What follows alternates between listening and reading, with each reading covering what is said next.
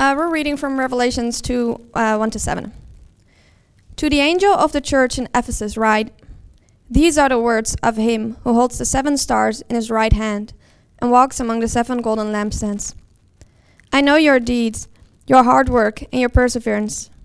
I know that you cannot tolerate wicked people, that you have tested those who claim to be apostles but are not, and have found them false. You have persevered and have endured hardship for my name, and have not grown weary. Yet I hold this against you. You have forsaken the love you had at first.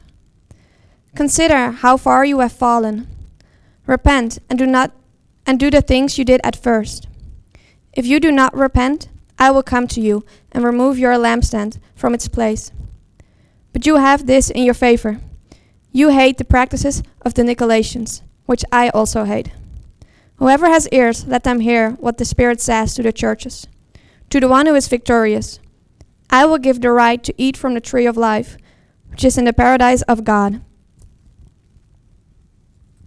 This is the word of the Lord. Oh, thank you, Femke, for that. Before we jump in, I want to ask a friend of mine, Mr. Keith Moore, if he can come join me up here. Come on, my man. Mr. Moore has been serving faithfully here at Minor Elementary, I don't know, for like 100, 200 years, I think you've been here. 17. Yeah, there you go, 17 years. He's been serving our church for the past 4, since we've, 3 or 4 since we've been here. He's become a friend. He's invited us into the rhythms of his family and celebrated, his son's birthday and 50 years for his wife, and so we've become good friends. We've gone to boxing matches together at Stadium Armory, and we've just done a lot. Today's actually his birthday. So today? Yeah. Today's his birthday. Man, we're grateful for you, man. Just got a little card. Thank God. Yeah. Appreciate it, man. Yeah, man, let me pray for you and for your family, man, in celebration. God, we're grateful for this man and the ways that he has served this community, and the ways that he served these children that come in and out of here every day for the past several years, God. And Lord, we pray for prayers of thanksgiving for the ways that he served our church, Lord. That's not lost on you, and we know that you delight over him.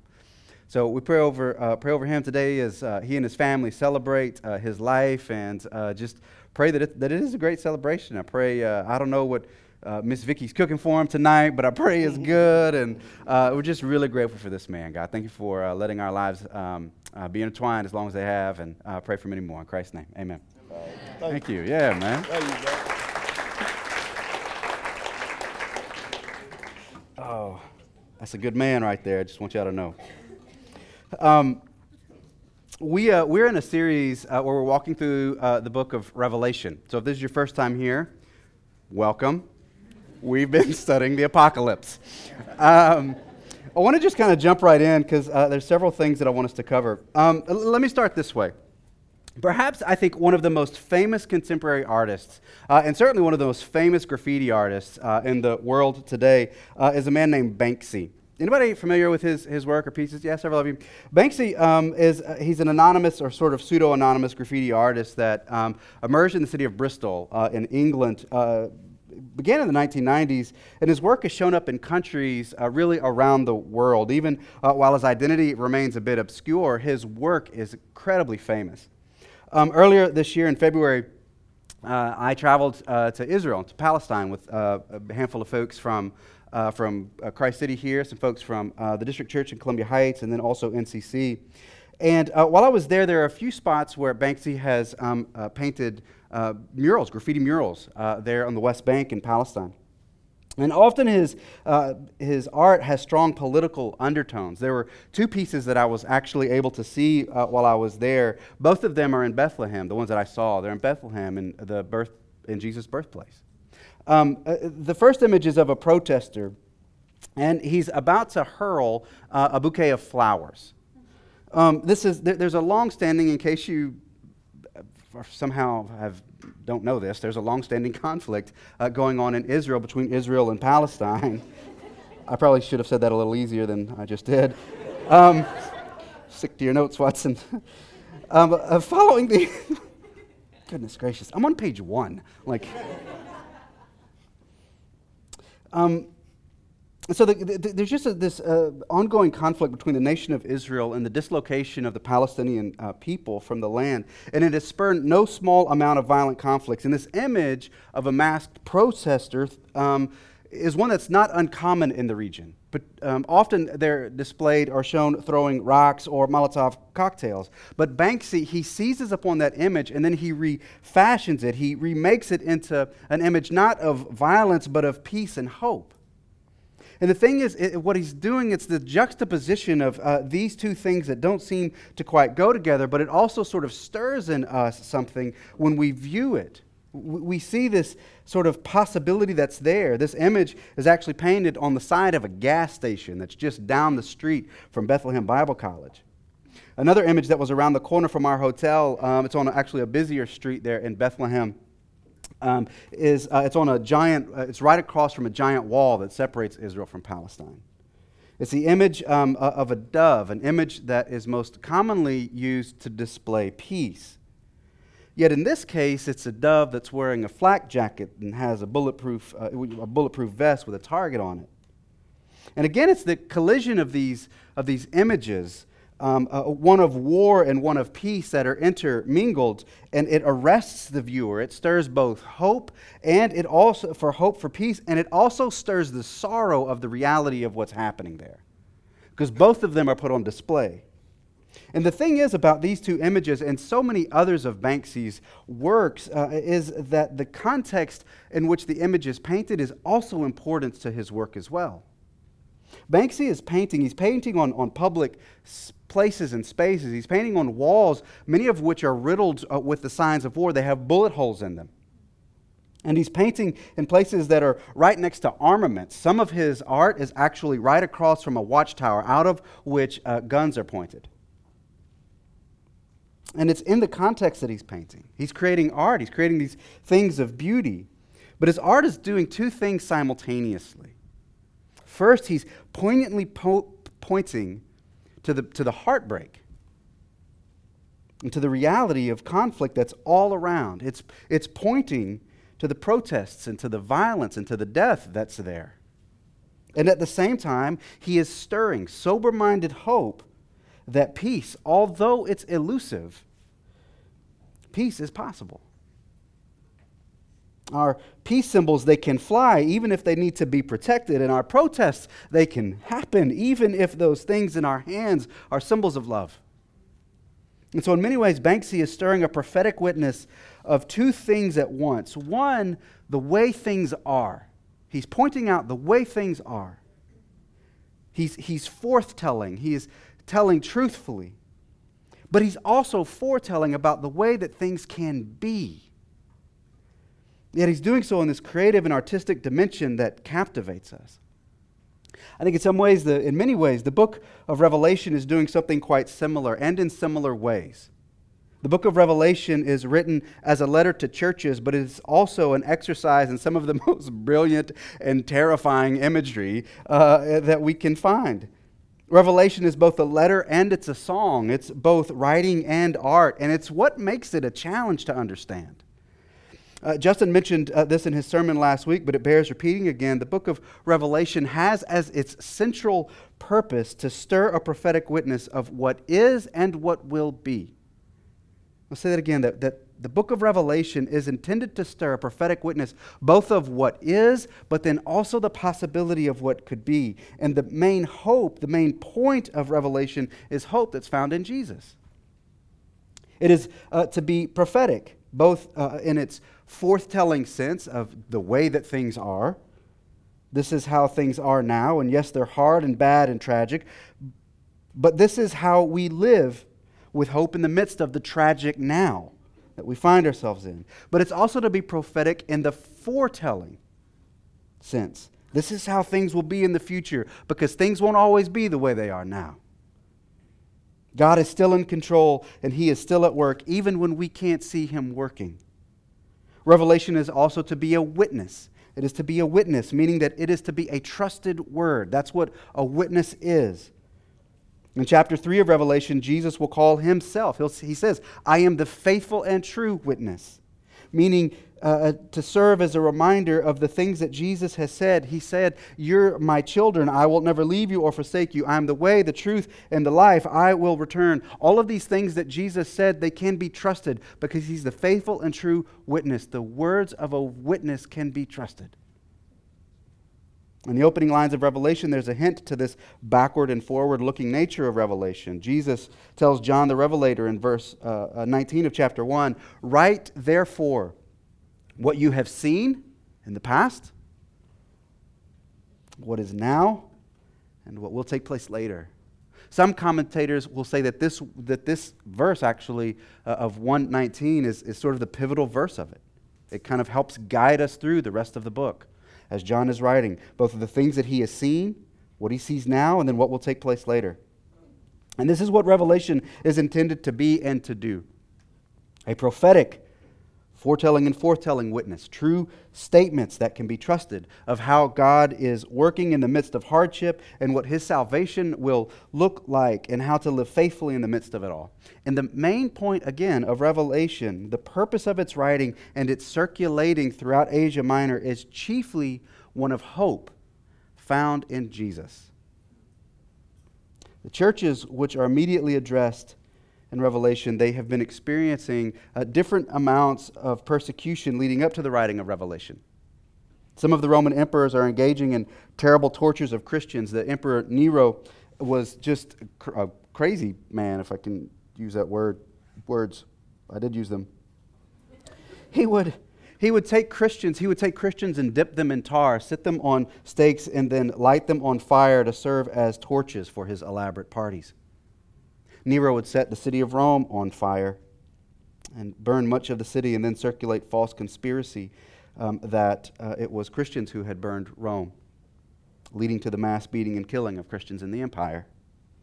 Not all cities were experiencing this, but enough of them that it was putting the Christian community throughout the empire in a tremendous concern for their lives and their well-being. And into this context of empire occupation and oppression, John writes that Christ is our hope. Hope in the form of vivid reminders of Christ's work and the ongoing presence with the saints in Asia, and reminders that He will return and that in the meantime He is with them in the struggle. The aim of the book of Revelation is one of hope. And this is why so much of the book is actually written in hymn form. It's written as poetry. We can miss that fact because we focus so much on the images that we don't understand or we understand less. We miss the brilliance of the forest of Revelation for looking at the individual trees. We miss the message of Revelation when we focus too much on the individual imagery of the book. There are poems and hymns throughout Revelation, so much so that Revelation is the originator of the majority of the hymnody that we sing today. It's second only to the book of Psalms. We sing more of Revelation than any other book in the Bible, except for the Psalms. Why? Because it was intended to be a book about hope and assurance.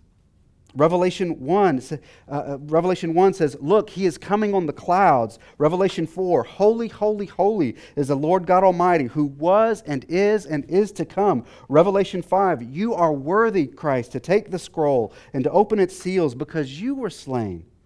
And with your blood you purchased for God persons from every tribe and language and people and nation." Verse 19, "You have made them to be a kingdom and priests to serve our God, and they will reign on the earth. To Him who sits on the throne and to the Lamb be praise and honor and glory and power forever." Revelation 7, "Never again will they hunger, never again will they thirst. The sun will not beat down on them, nor the scorching heat. For the Lamb at the center of the throne will be their shepherd. He will lead them to the springs of living water, and God will wipe away the tears from their eyes." The book of Revelation is a book of hope. And that's just me quoting 3 chapters out of 22. Can you hear them and hear how these words to an oppressed and beaten group of believers would stir hope for them? The good gospel news that the Lamb, not empires, is at the center, that Christ, not the emperor, will lead them, that springs of living water, not the fire of persecution, will be their future, and the tears that they have, those are going to be wiped away. That's the message of Revelation. The aim of Revelation is one of hope in the midst of the sobriety of the hardships of the day. And this is our task as preachers, as we walk this young church through this book over the next few weeks. And here's the thing. If our preaching of this book doesn't stir up hope in you, then we've not done it right. If we don't preach this book in a way that stirs your affections for Christ, then as much as it depends on us, we've failed. If we preach this book, and so many have, and it leaves you feeling fearful, then we've failed. And if we preach it, and it only stimulates you intellectually or stirs curiosity, though we hope to do that too, then we've missed the mark. Now, in my small group last week, and I know we did this in service as well, I pulled out a big sheet of paper, and I just sort of divided it down the middle, and I said, okay, on one side, what are your experiences and feelings about us kind of going into this series? And the things that were written were things like fear, like in big, with red, like confusion. And then somebody just wrote like, what the heck, big question mark. And I'm like, I get that. Because there's a lot of imagery and images in Revelation. This is a common image that shows up when approaching Revelation. This is a painting on the Sistine Chapel in Vatican City by Michelangelo. It's called Last Judgment, which depicts it. And it's probably hard to see for you there, but there's like skeletons and like demons in it. There's dragons and horsemen and battles and beasts and harlots. And it's just like there's imagery, and that's all referenced in Revelation. And then in other parts, like there's numbers and numerology and, 1,000 years or 144,000 and other things. And we're going to address some of that. We won't address all of it. But as we walk through it, we want to address some of it. And we'll provide additional resources for you to study as we walk through this. But the thing that I want all of us to keep in mind is this main point of Revelation, one of providing hope to the people of God. Throughout it all, it's important for us to ask is, how was this good news? How was this image or this news gospel for the people that heard it, those first churches? And how ought it be good news to me today? How does this stir in me assurance in Christ and His love for me? I want to focus just quickly on the opening letter to the 7 churches that's in chapters 2 and 3. In particular, I want to pay some attention to the church in Ephesus, which is one of the 7. The book of Revelation is actually organized in a series of visions that the author has as he encounters Christ. And the first series of visions begins when John is directed by Christ to send a message to the 7 churches that are in Asia Minor, modern-day Turkey. The churches are located in 7 cities. We covered some of this last week, but 7 cities throughout the region. The cities are Ephesus, Smyrna, Pergamum, Thyatira, Sardis, Philadelphia. What's wrong with my tongue? And Laodicea. And we're not exactly sure why these 7. There were actually other churches in this area, in this region. And it's suspected that the book of Revelation was actually circulated to those churches as well, not just the 7 mentioned. In chapters 2 and 3, what we find are their open letters from Christ to these churches. And each of the open letters, they follow a similar pattern. First, there's the introduction to the angel or to the leader of the church of whatever given city. And then it says, Jesus says this. Here's the message that's coming. And then after that, the letter gives encouragement, and then it gives rebuke. And there's a call to listen. He who has ears, let them hear. And then it ends with a promise. It ends with, listen, this is the victory that's up ahead. And depending on which church the letter is addressed to, there's different amounts of encouragement and rebuke. The letter to the church in Philadelphia, there's a lot of encouragement about Philadelphia's faithfulness to Christ amidst the great hardship and pain. And there's not much rebuke to them, but great heaps of promise about God's plan for them. And in the letter to the church of Laodicea, it's a scathing letter in its rebuke. Jesus says in his letter that church has become lukewarm and God wants to spit them out of His mouth. The letter is short on encouragement, save for the fact that Jesus acknowledges that He's being harsh to them, but that He says, I'm being harsh to you because I want you to return to me. That there's hope for repentance and return. 3 of the 7 churches, they're dealing with internal conflicts over acceptable and unacceptable forms of Christian faith and practice. For Ephesus, they were dealing with false prophets, and Pergamum, false teachers, and Thyatira, another false prophet. Also at stake was the degree to which Christians could accommodate pagan and non-Christian practices in their worship, which is part of the reason why John may have been exiled in the first place, a resistance to the pagan cultural practices of the day.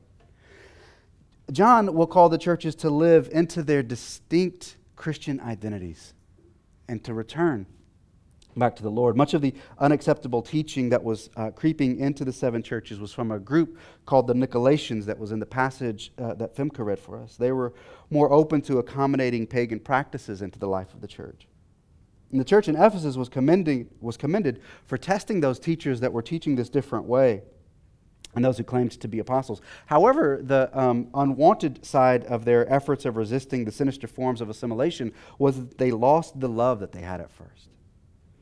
The Ephesian Christians faced the challenge of pursuing the way of Christian love without compromising the integrity of their faith.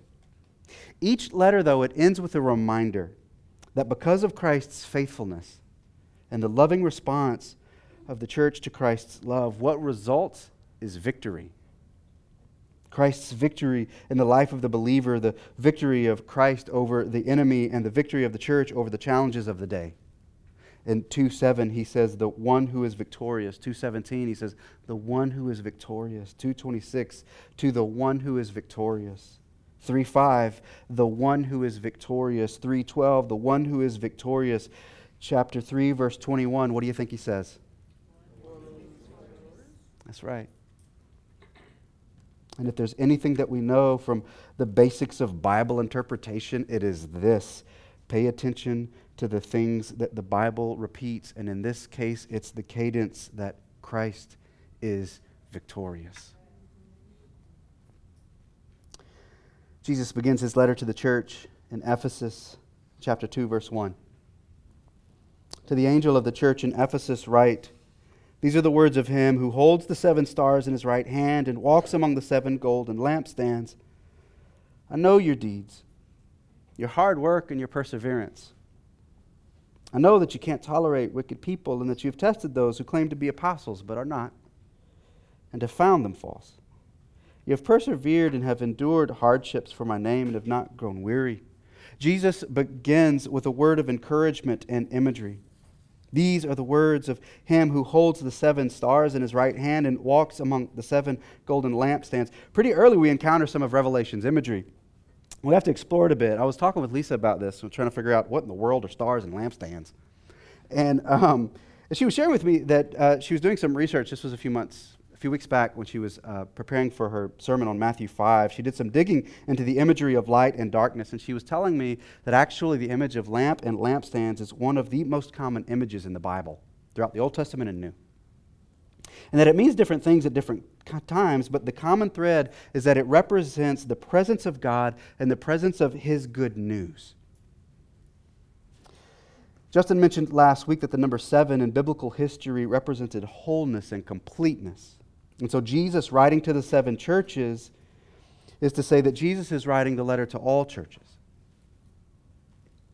which means that the things that Christ is saying to these specific churches, and in this case to the church in Ephesus, that there's something likewise relevant to our church today. The 7 stars and 7 lampstands, these are the 7 churches that are in keeping with the theme that Christ is articulating throughout Revelation, which means that all churches that follow Jesus, those are the ones to whom he's writing to. Those are the stars. And the passage says that Jesus holds the stars, that he holds the churches in his hands, and that he walks among them.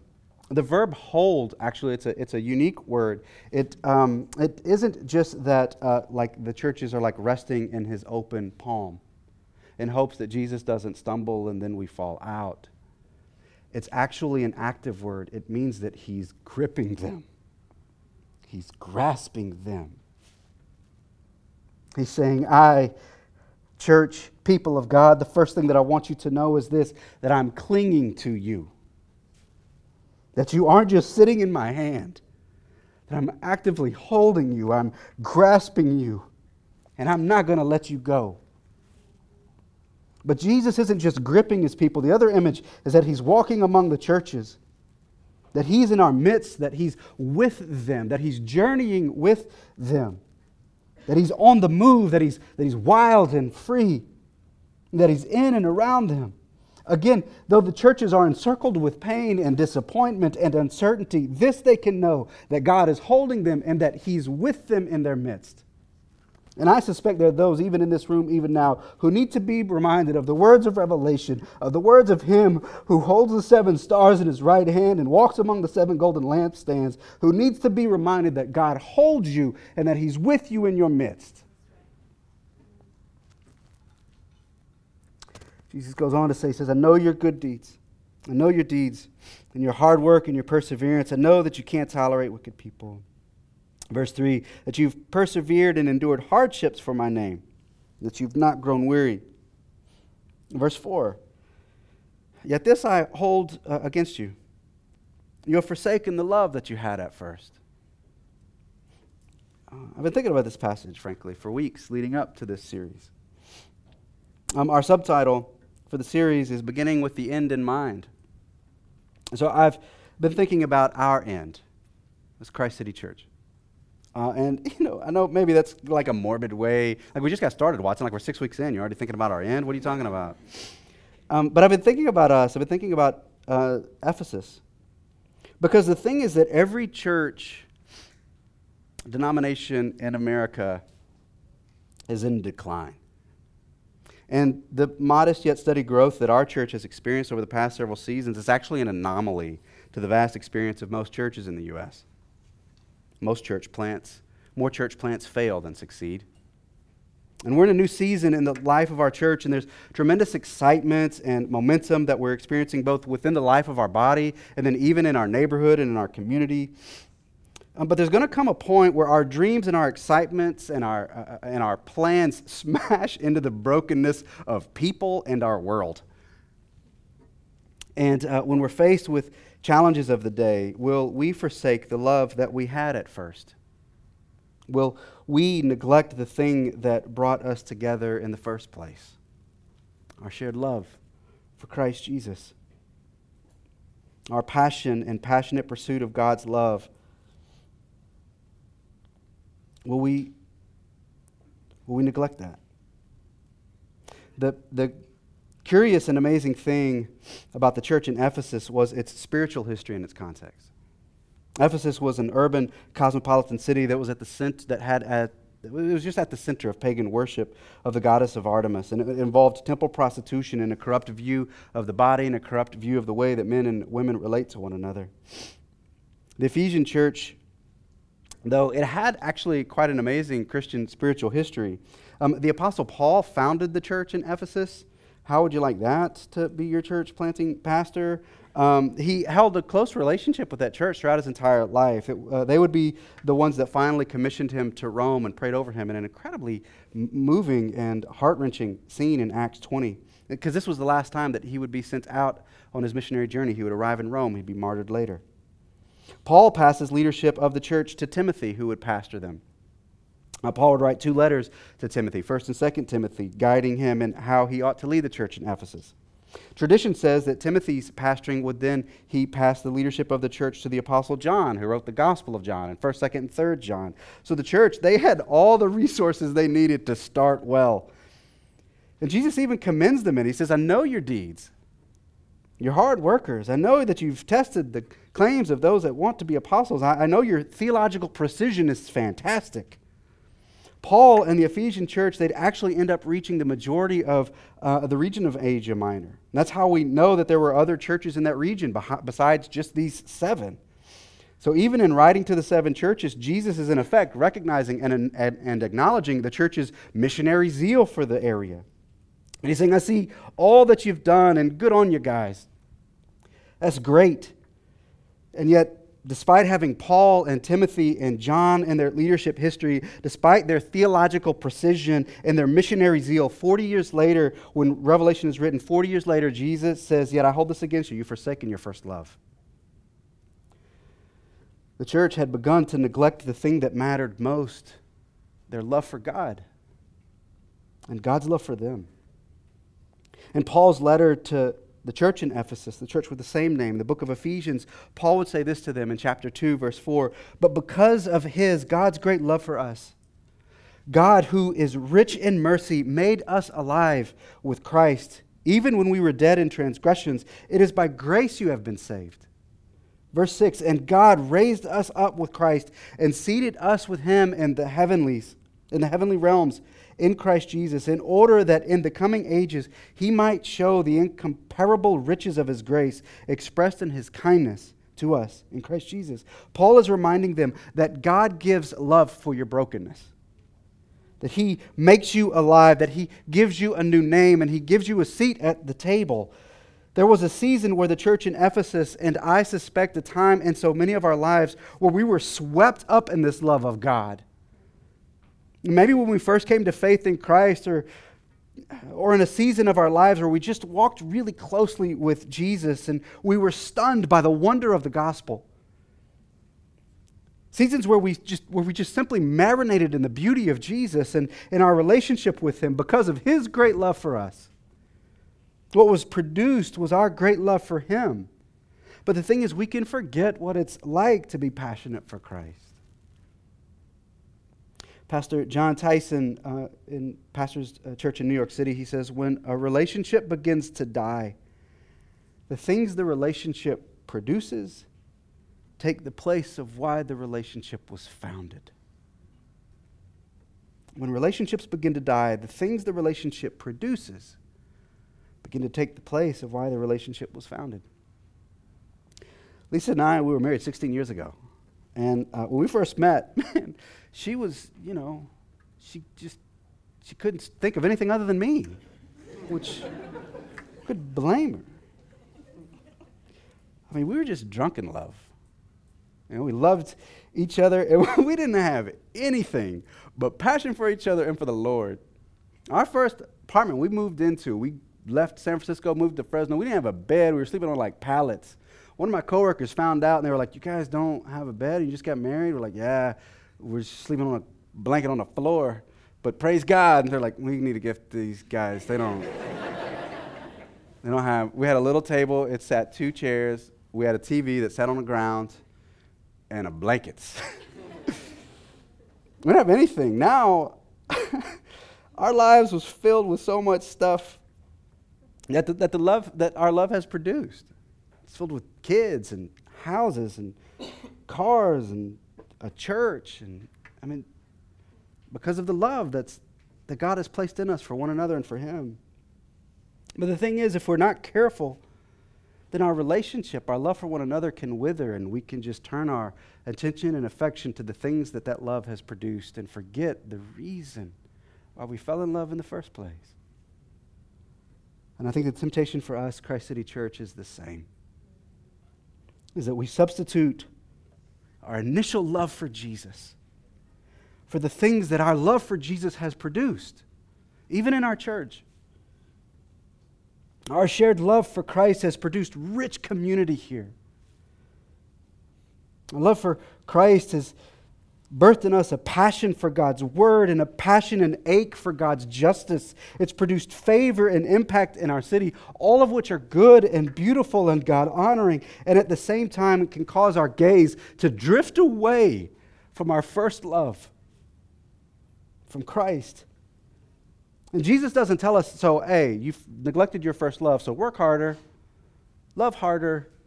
That's not his invitation. He actually says, work less. Rest in me. Be reminded that I loved you first and love you most. The great aim of the Christian life isn't to work harder or love harder, but to rest and abide in Christ's love for us. That's the invitation. And he calls us to return to him, to love him, to rest in him, and to recognize that it is not our grasp of him, but it is his grasp of us as he lives and moves among us. Let us begin with the end in mind, and let us not lose our gaze of our first love. Will you pray with me?